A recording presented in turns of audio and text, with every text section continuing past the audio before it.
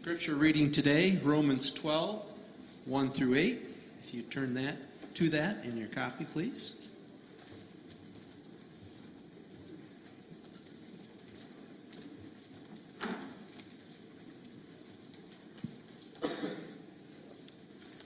Therefore I urge you, brothers and sisters, in view of God's mercy, to offer your bodies as a living sacrifice, holy and pleasing to God.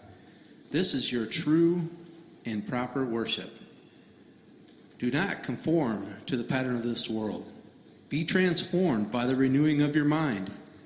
Then you will be able to test and approve what God's will is, his good, pleasing, and perfect will. For by grace given me, I say to every one of you, do not think of yourself more highly than you ought, but rather think of yourself with sober judgment, in accordance with the faith God has distributed to each of you.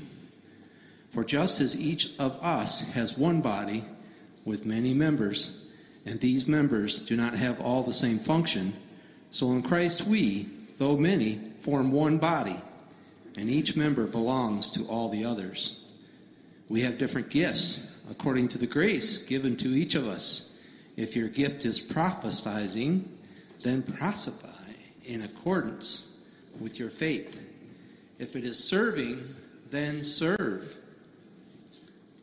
If it is teaching, then teach. If it is encouragement, then give encouragement.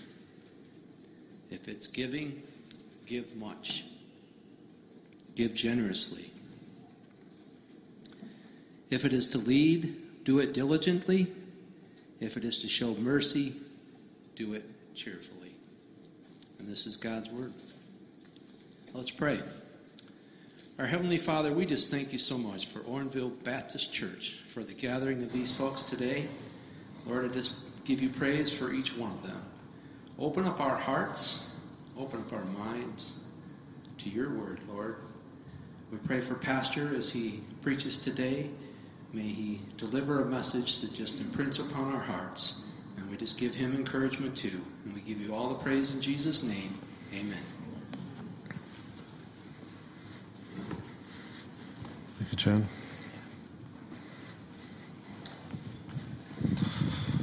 I was so excited to announce the ministry fair, and for the other announcements that we had, I forgot to mention, we also have a members meeting. So members, immediately following the service, we have our members meeting. So please plan accordingly. It'll only be about 3 hours long, so it shouldn't be too bad. Get your nap in now. That's terrible. Why am I saying that? I'm just saying what you guys are thinking, probably. So Paul urges us. Paul has a strong appeal to us that we would be active, that we would be moving, and that is that we would be a sacrifice for him. That's the thought. That's the idea this morning, that we would be a living sacrifice for him and use our gifts for him. When we think about church, and when I kind of think about church, I kind of notice over the years, and I'm sure you guys have too, that there tends to be three different kinds of church attenders. There are church critics. Those are those who just come and the church can't do anything right, doesn't do anything right. The church always makes all these mistakes. You just always see how everything's done wrongly. There's also church consumers. Church is all about them. They come to church to be filled up by the sermon, or filled up by the singing, or filled up by whatever. It's me. So you have these consumers, and closely related to consumers is a critic, because if you're here to consume, you're going to critique when it's not what you want to consume, right? It's not what I thought it was. But the third kind of attender of a church, and the kind of attender we want to aim for, is being committed. Being committed to the work of the Lord in the church. The committed attender or member understands that church is family.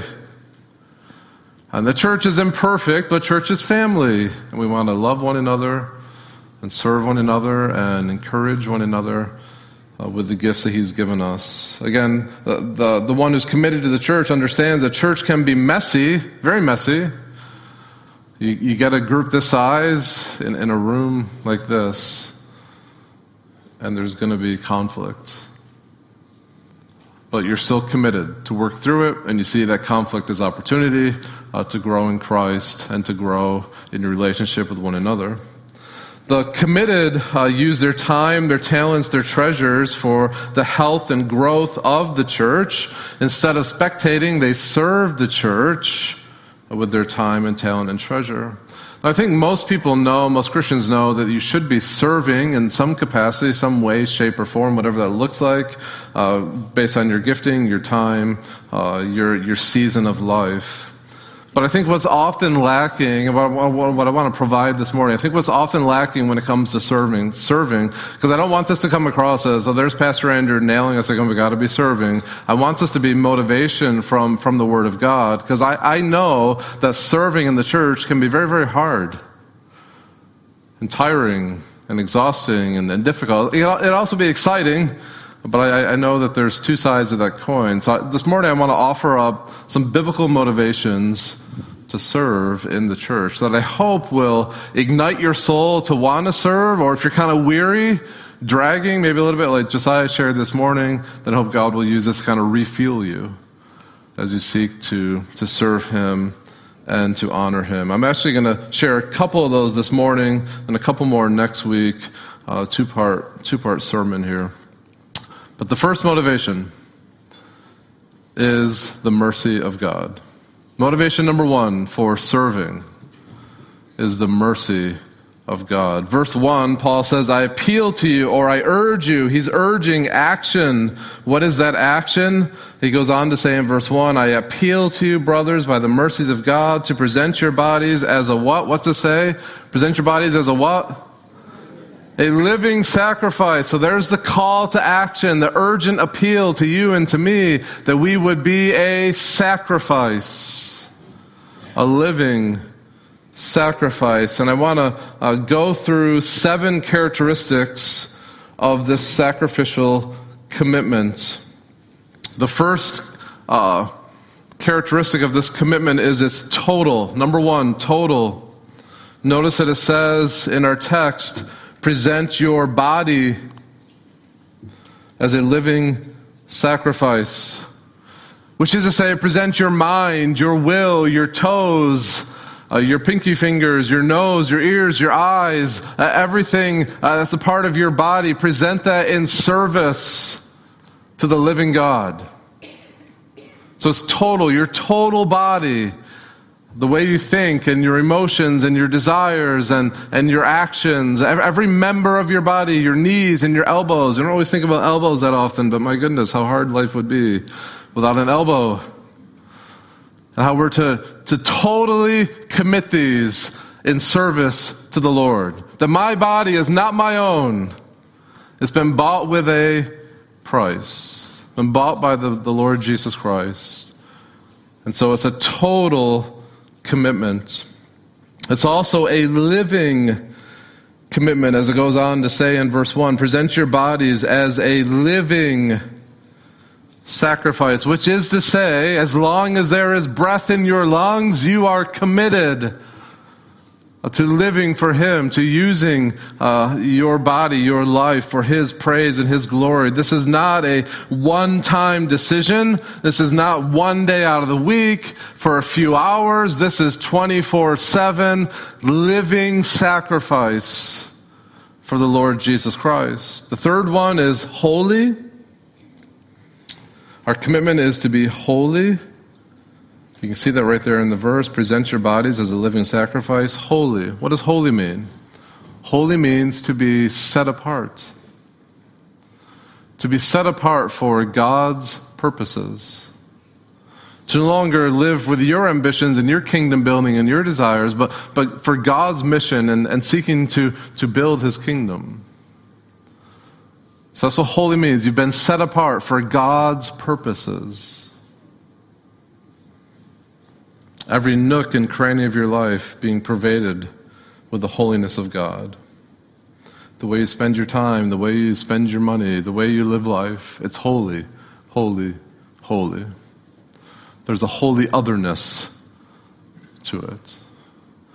Not just holy, but also acceptable. And you can see I'm just making my way right through that verse and all the different things that modify that word sacrifice. It's living, it's total, it's holy, it's acceptable, which could actually be translated in your translation might say this, pleasing. I'm amazed by that. It gives me incredible joy to know that God tells me this is what I find delight in. God says, I am delighted, I am pleased when you offer your life to me wholly and solely for my use. That pleases, that's acceptable to God. Isn't that incredible? To think about how your life, when it's laid down as a living, holy, total commitment to God, God says that's pleasing to me. Isn't that what we want as Christians? Yes? To be pleasing to Him. That should be the question that you and I wrestle with constantly. Not is this okay? Can I kind of get away or around doing this? Sometimes we try and get as close to the fire as we can without getting burned by it. That shouldn't be the question that we're wrestling with or thinking about. What we should be thinking about is not is it permissible, but does this thought, does this action, does this word, does it please the Lord Jesus Christ? That's life-changing. When we deliberately think that way and act that way and talk that way, that my every word in conversation should be pleasing to Christ. It's also reasonable. That's what it means when it says, this is your spiritual worship at the end of verse 1. The Greek word there for spiritual is the word logikos. What's that sound like? Logic.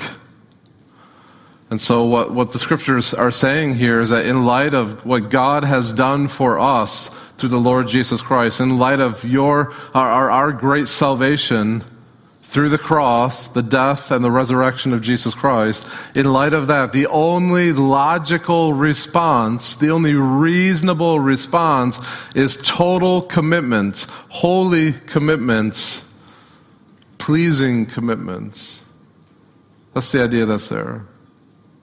That God is worthy and of more than just part-time, convenient Christianity, but that it's, again, logical to just lay my life down and say, use me as you will, Father. My life is not mine, it's yours.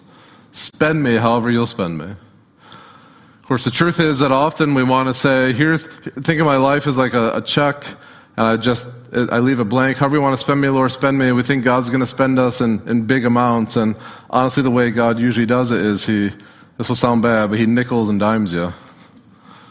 He spends you out in the everyday things of life, living for Him in the everyday things of life. Oh, Lord, I want my life to be used in this great, big, awesome way. And God says, that's great. Will you do serve me in this small, little way? And often we want to do that. We don't want that. But yet, that's what it means to be a living sacrifice. It's reasonable to do that. It's also deliberate. It's a deliberate commitment, a deliberate sacrifice.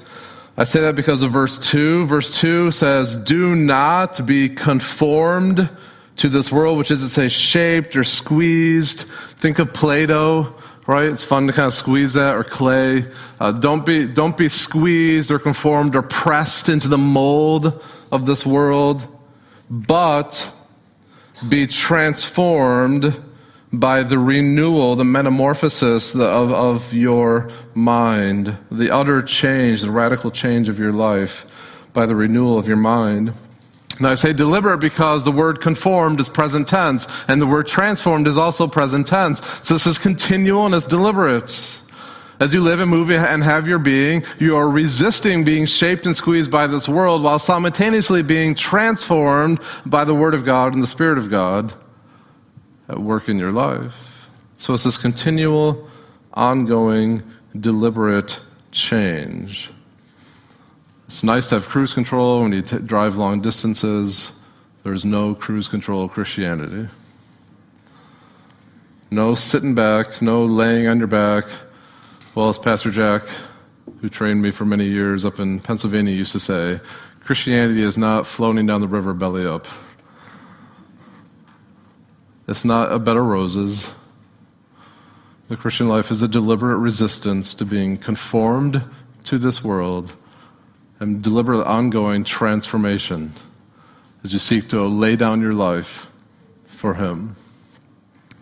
That's not all. It's also, the only word I could think for verse 2, the end of it is this commitment is abandonment. You could say it's surrender or submission, whatever word you want to put there. I doubt you guys want to put the word submission there, but that's the idea.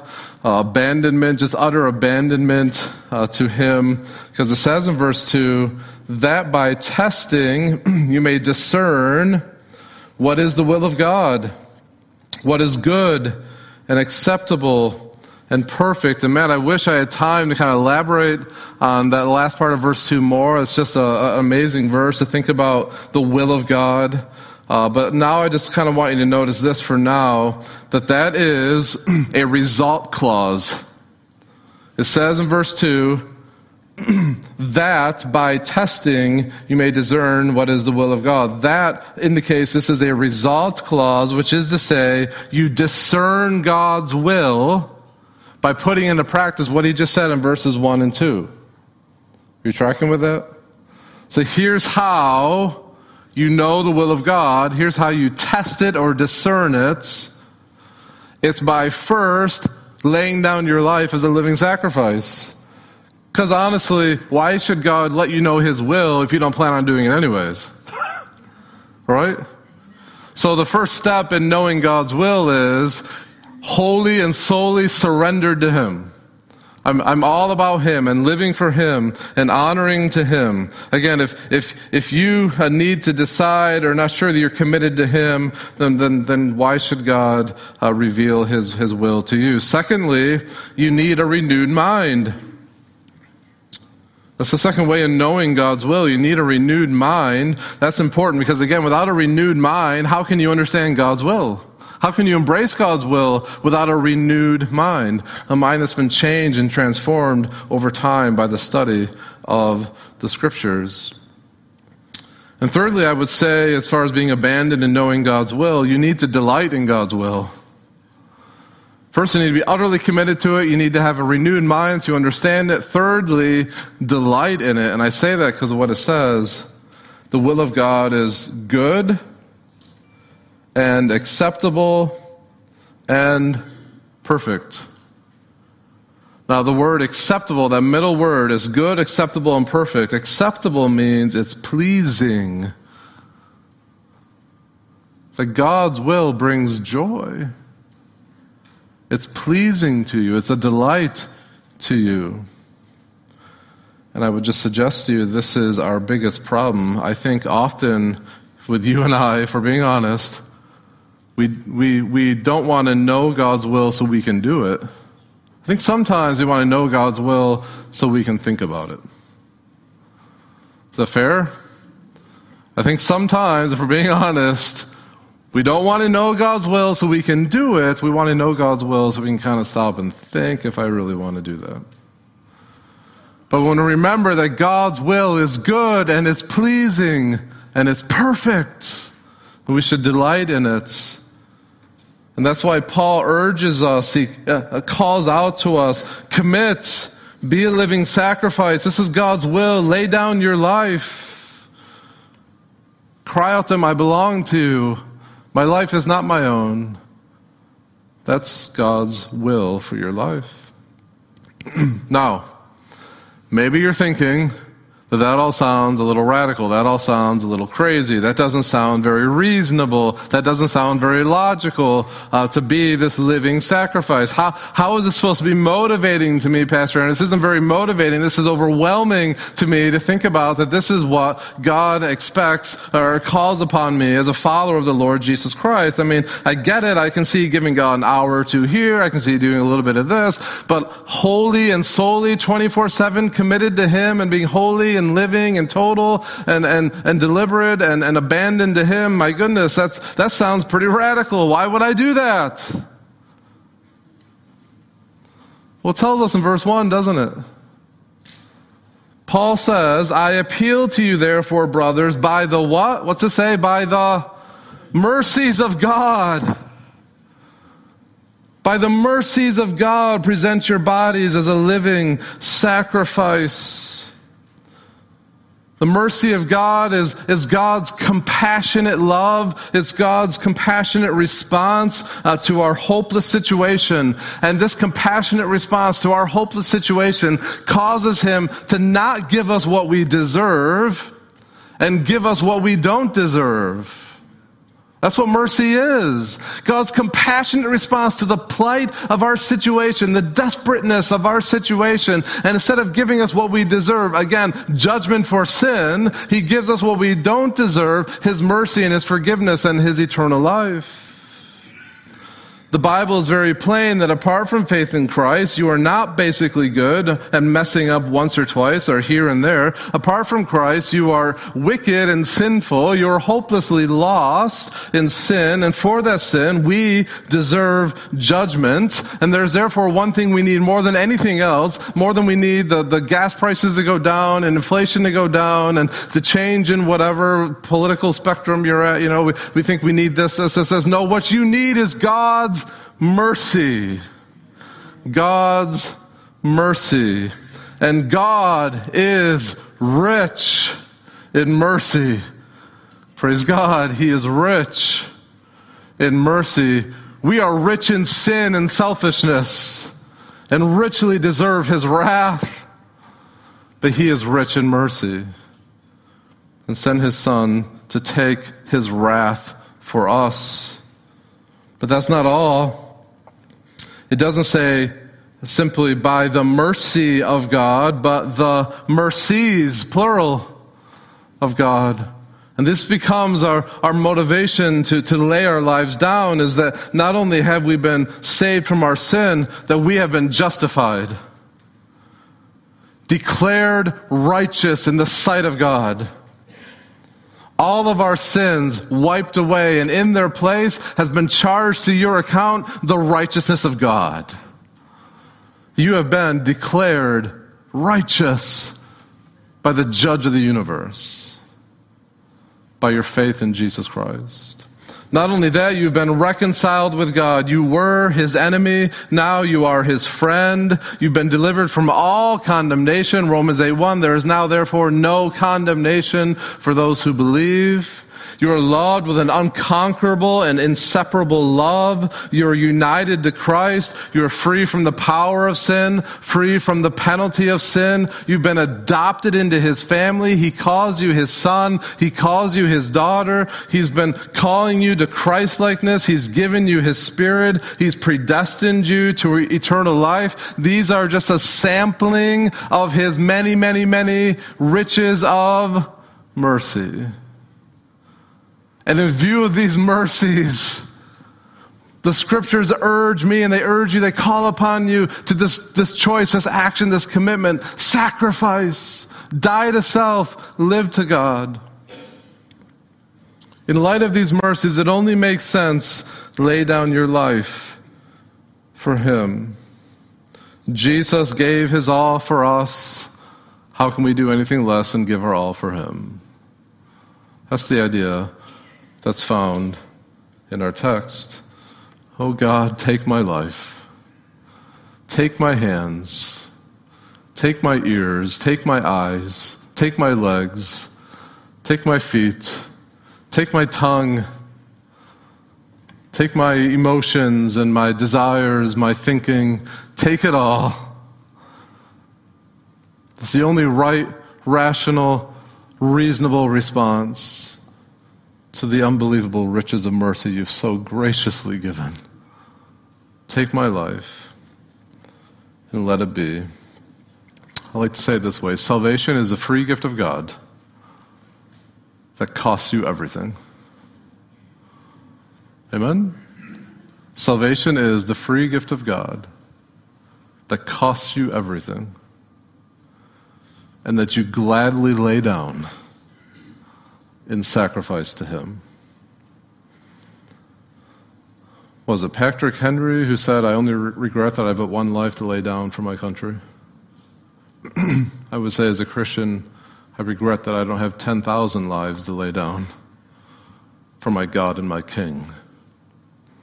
Because even 10,000 lifetimes isn't enough to pay back to him the riches of his mercy. What a God he is. How kind he is. How good he is to us. See again how the will of God is described. It is good. It is acceptable. It is perfect. Do you believe that? Do you believe that God's will is good and perfect and acceptable? Then lay down your life. Lay down your life in obedience to him. Don't be a consumer. Don't be a critic. Be committed. Committed to serve and to glorify his name. That's the first motivation. I hope it started to put a bit of a fire in your belly, or started to make you get some energy back, just thinking about how weary it can be and hard it can be to serve him. But I have another motivation.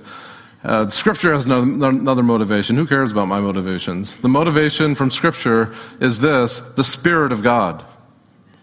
The Spirit of God, in particular his gifts. Paul goes on to say in verse 3, "For by the grace given to me, I say to everyone among you, not to think of himself more highly than he ought to think, but to think with sober judgment, each according to the measure of faith that God has assigned."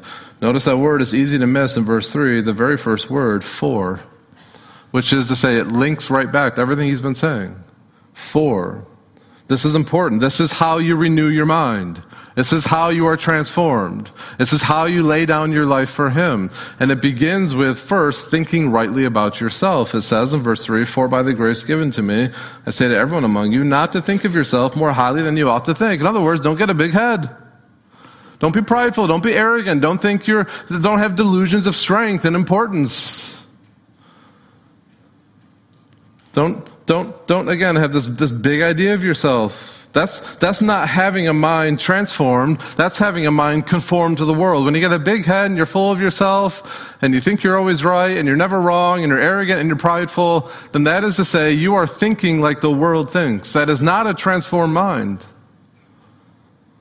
Instead, we must think of ourselves with sober judgment. That's what it says in the middle of verse 3. Which is to say, have a realistic estimation of yourself. Don't think too highly of yourself, but also don't think too lowly of yourself. Both are wrong. And we have tendencies to go one or the other way, right? We either have too high or too low. Paul says, strike it in the middle. Know yourself. Know your strengths. Know your weaknesses. Don't live in this false reality. I love how J.B. Phillips translated it.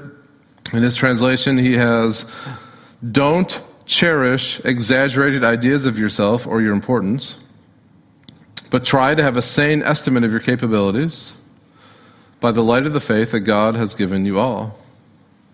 That's a great way to say it. Don't cherish your exaggerations of yourself. Have a sane estimation of who you are, your strengths and your weaknesses. Don't get puffed up. Don't get too low. Now, the way we do this is by God's grace. Because Paul says, "For by grace given to me, I say this to you." Paul is just a great example to us. If anyone should have a big head, it's Paul. Paul's mightily used by God. Paul's had visions and revelations that he isn't even talking about often. He just kind of shares a little bit about them. But Paul has many reasons to be prideful. But Paul begins with grace. He says, "The grace given to me." So what he's saying by that is all my gifts, all my callings, all my strengths, it all comes from God. It's all from him. It's all his grace. I don't deserve it. I didn't muster it up. It's all grace. So by God's grace, don't think too highly of yourself, and by God's grace, don't think too lowly of yourself. Avoid those extremes. Instead, by God's grace, see who he's made you to be.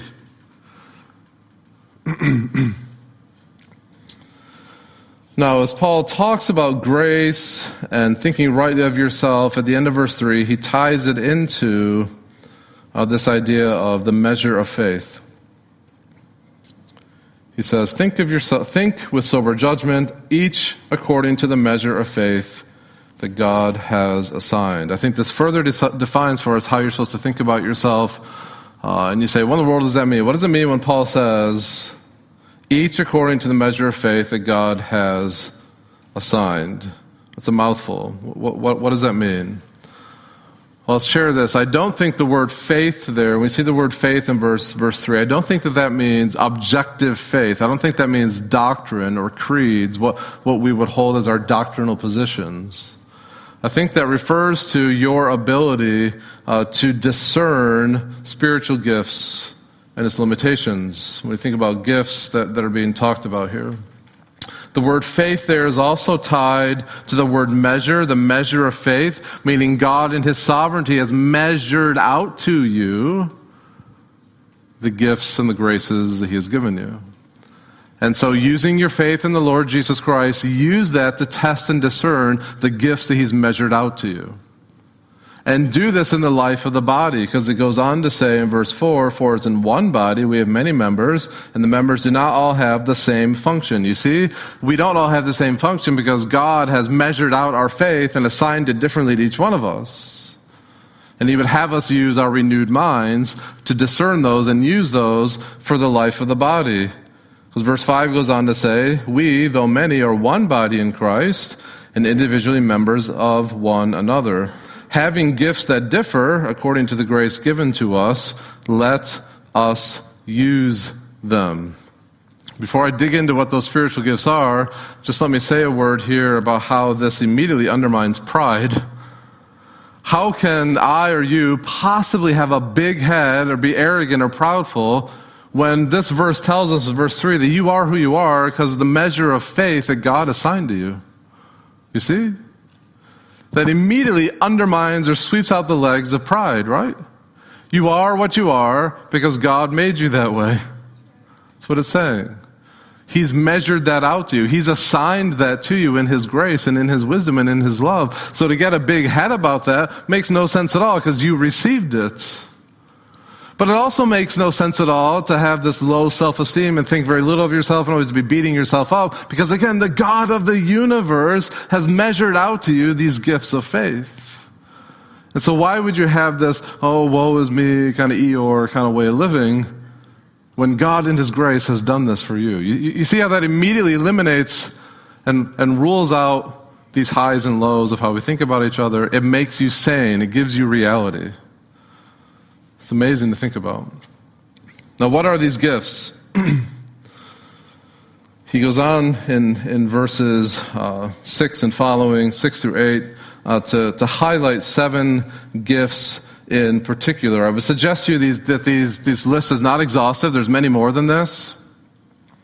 I would also encourage you, when you read through this list of spiritual gifts, do not in your mind, or even with a pen, write or draw in or imagine these dark, bold lines between each gift. I think we do that a lot. We think, well, if I have this gift, I don't have this gift. What I would suggest to you is that you are most likely a blend of many of these different kinds of gifts and different capacities and measuring outs of God of these gifts. I like how one person put it. They said, spiritual gifts are like a palette of colors from which God selects to blend a unique hue for each disciple's life. It's pretty good, isn't it?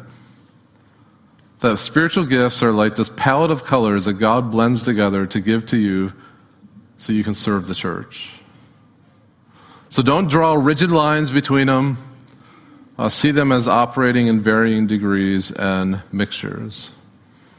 Okay? So we're going to jump into these seven spiritual gifts. The first one, it says, is prophecy.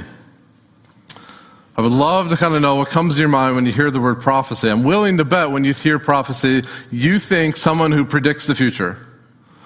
I think that's usually what comes to our mind when we hear and think about the word prophecy. And it certainly can mean that. We certainly have examples of that in the New Testament. That is not its only meaning, and I would argue that is not its primary meaning. 1 Corinthians 14:3, a good cross-reference, 1 Corinthians 14:3 says this, the one who prophesies speaks to people for the upbuilding, encouragement, and consolation. So there's the purpose of prophesying. It speaks to people to build them up and encourage them and console them. So here's prophecy as I understand, as I study the scriptures. Prophecy here means the ability to pass along revelation from God. That's prophecy. It's the ability to pass along revelation from God. That revelation may be revelation about the future, or that revelation may be a message from God that a particular situation needs for His encouragement or consolation or upbuilding. Does that make sense? Clear as mud. What are you talking about, Pastor Andrew? To be quite frank and open and honest about it, every time before I preach and every time before I counsel, I ask God to give me the gift of prophecy. I ask Him to give me a revelation from Him that will help me to say exactly what this body or this person needs to hear for their edification. Often what comes to my mind is an example from Spurgeon, that guy I talk about maybe once every few years. He kind of shows his head. But Spurgeon shares this one illustration in his life where once while he was preaching, he pointed at a man while he was preaching and said, "Sir, those gloves that are in your pocket are not yours. You stole them." And lo and behold, that was true. And because of that prophecy, that man was repented and came to faith in Christ. Isn't that neat? It's very interesting, very powerful how the Lord works. What I often find when I pray that prayer, not always, but I often find is I'll say something that I didn't plan to say or want to say or have any desire to say, but I'll say it, and I'll hear later, "Man, when you said that, that's exactly what I needed." I think that's prophecy. I think that's what that is. Of course, prophecies must always be tested. That's why it goes on to say in verse 7 or verse 6, if prophecy in proportion to our faith, which is to say in proportion to the faith. So faith here is not subjective, faith here is objective. Faith here is saying that there's one major fundamental guideline with prophecy. The prophecy must be within the boundaries of this. Yes? The prophecy does not yet get to go off the guardrails. Prophecy is governed and directed by the ultimate inspiration and revelation and infallibility of God's Word. And so this is why you find in places like 1 Thessalonians 5, verse 20 and 21, where it commands you, do not despise prophecies, rather test everything. Right? Test everything. Then it says, hold fast to what is good. So we test prophecy by God's Word. The second one is serving. Verse 7, if service, in our serving, service is broad. Service can refer to individuals. It can refer to taking meals, cleaning someone's house, taking care of someone's children, helping in emergencies. It can refer to the church, taking care of the church lawn, doing repairs, all sorts of things like that, helping with finances, on and on and on it goes. The gift of serving is crucial. Listen, if there's no one serving, it doesn't matter how good the teaching or preaching is, right? Serving is critical. The church cannot function without serving any more than it can function without teaching and preaching. And serving is being like our Lord Jesus Christ, who came to serve us, not to be served. The third one is teaching. The one who teaches in his teaching. What's interesting about each of these gifts is we should all be doing them, whether we're gifted or not. We should all be seeking to exhort others and serve others. We should all be teaching God's Word. If you're a mom or dad, you're teaching your kids. If you're a brother or a sister, you teach your brother or your sister. I'm teaching. We're all teaching. But some are especially given that gift of teaching, that ability to diligently study God's Word and apply it to the lives of others. That can happen formally and informally. It can happen like what I'm doing right now. It can happen one-on-one. It happens anywhere, everywhere. The fourth one is exhorting. It's a fun word to say. The one who exhorts in his exhortation. That word has a wide range of meanings. The word can mean encouragement. It can mean comfort. It can mean warning. It can mean pleading. It gets translated pleading in some places. It can mean counseling. Essentially, it means this. To exhort someone it's a call to action. That's what exhortation is. It's calling others to action. Hebrews 3:13 calls upon us to exhort others daily. And some are very gifted in this. When they speak, you feel very compelled to action. Or when they speak, you feel very encouraged. Or when they speak, you feel very strengthened. The fifth one that's there and found in verse 8 is the gift of contribution. The one who contributes in generosity. Did you know that some people have the spiritual gift of giving? The spiritual gift of generous giving? Again, we're all called upon to give, but some really have that gift. Some take amazing joy in giving away and sharing their resources with others. The sixth one is leadership, the one who leads with zeal. Leadership literally means to stand before. And so that's what leaders do. They stand before others. They stand in front of. They seek to lead or direct. And leaders seek to motivate and coordinate and oversee toward a particular goal. Sometimes those in leadership are prone towards laziness. So Paul calls upon them to lead with zeal. Lead with zeal. And then the next one, the last one, mercy. Mercy is being compassionate. We just talked about that, right? God is merciful. That's neat how spiritual gifts reflect the Father. God is merciful, and we are to be merciful. To those who are hurting and helpless, we are to come alongside them and help them and build them up and do whatever we can to point them towards Christ and to get their feet back under them. Now, it's crucial, it's critical. I kind of get a kick out of this, how Paul says, do that cheerfully.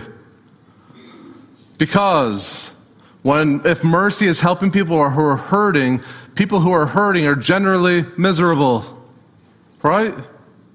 The last thing they need is for someone to try and come along and do acts of compassion miserably with them, right? What a miserable person needs is someone who's filled with the mercy and compassion and love of Christ and can knowingly and wisely come alongside them and encourage them through their acts or words of service. I know that was kind of quick, rapid fire through some of those things. I'd encourage you to dig deeper into them. But my main point in doing that is just to say this: use your gifts. So that's what verse 4, 5, or 6. 6 says, use them, right? Use your gift. Use your gift for the health and growth of the church. Let me say it this way. Put a little twist on it. Spiritual gifts are not given to you. Spiritual gifts are given to the church through you. You hear the difference? That spiritual gift is not given to you. It is given to the church through you by the Spirit.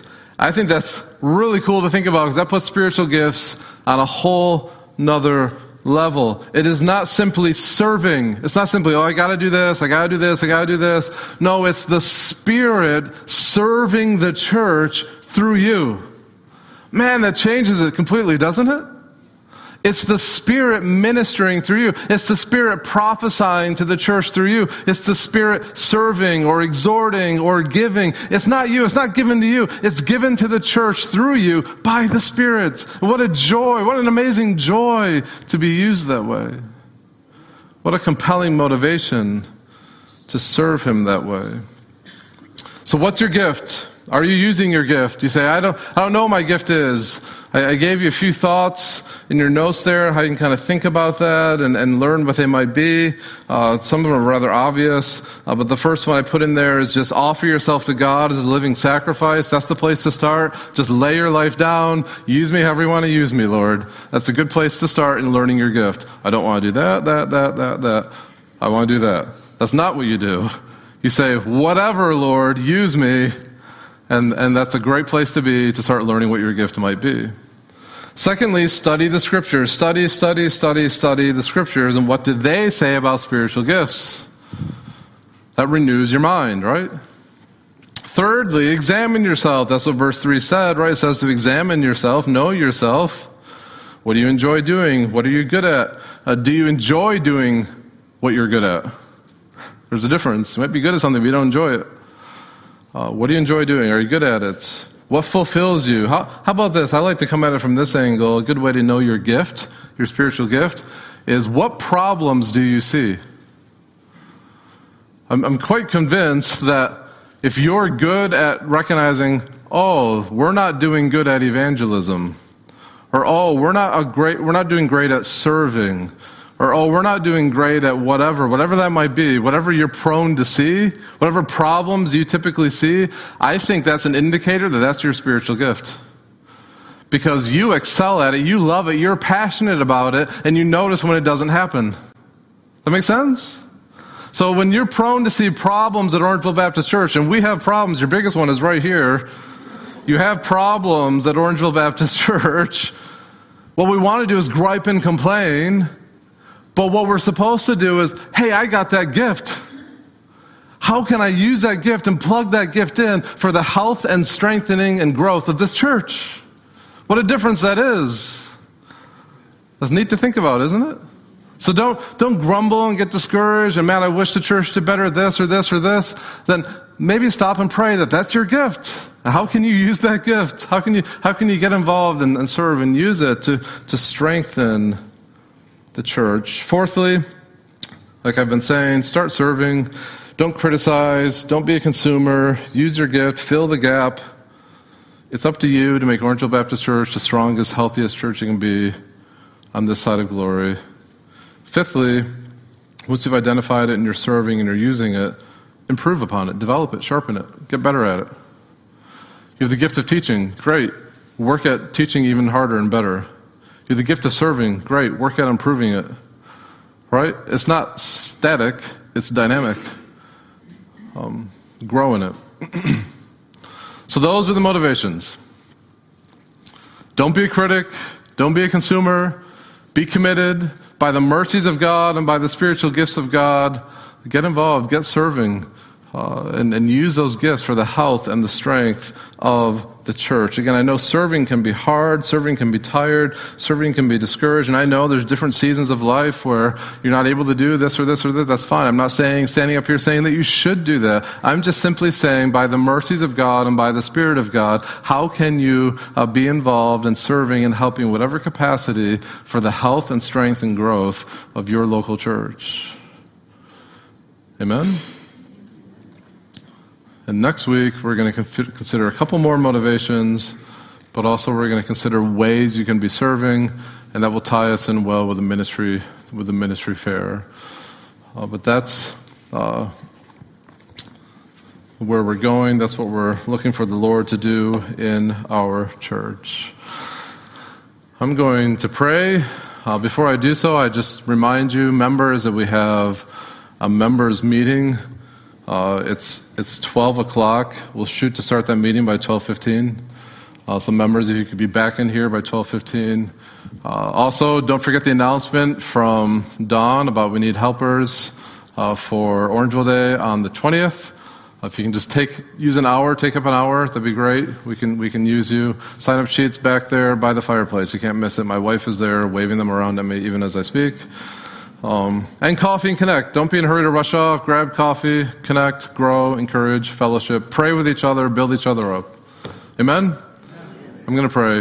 Heavenly Father, what an awesome God you are, and we are amazed by your mercies, the mercy of salvation, the mercy of justification, reconciliation, adoption, all these different mercies, mercy upon mercy upon mercy. You are rich in mercy. Oh Lord, let that truth compel me and each one here, whether we're weary or tired or just need motivation, wherever we're at. Maybe we're already soaring for you. Help it to make us soar even higher as we ponder anew these mercies of God. May they just be often in our hearts and our thoughts. And as we think about spiritual gifts, how amazing that is, Lord, that you want to serve the church through your Spirit, through us. You could have done it without us, apart from us, but you choose to do it through us. Amazing grace. We don't understand it, but Lord, we want to be useful, holy, living, acceptable, pleasing to you in the use of these gifts. So please strengthen us this way. Please motivate us to serve in this way. For your praise and your glory, we pray it. In Jesus' name, amen.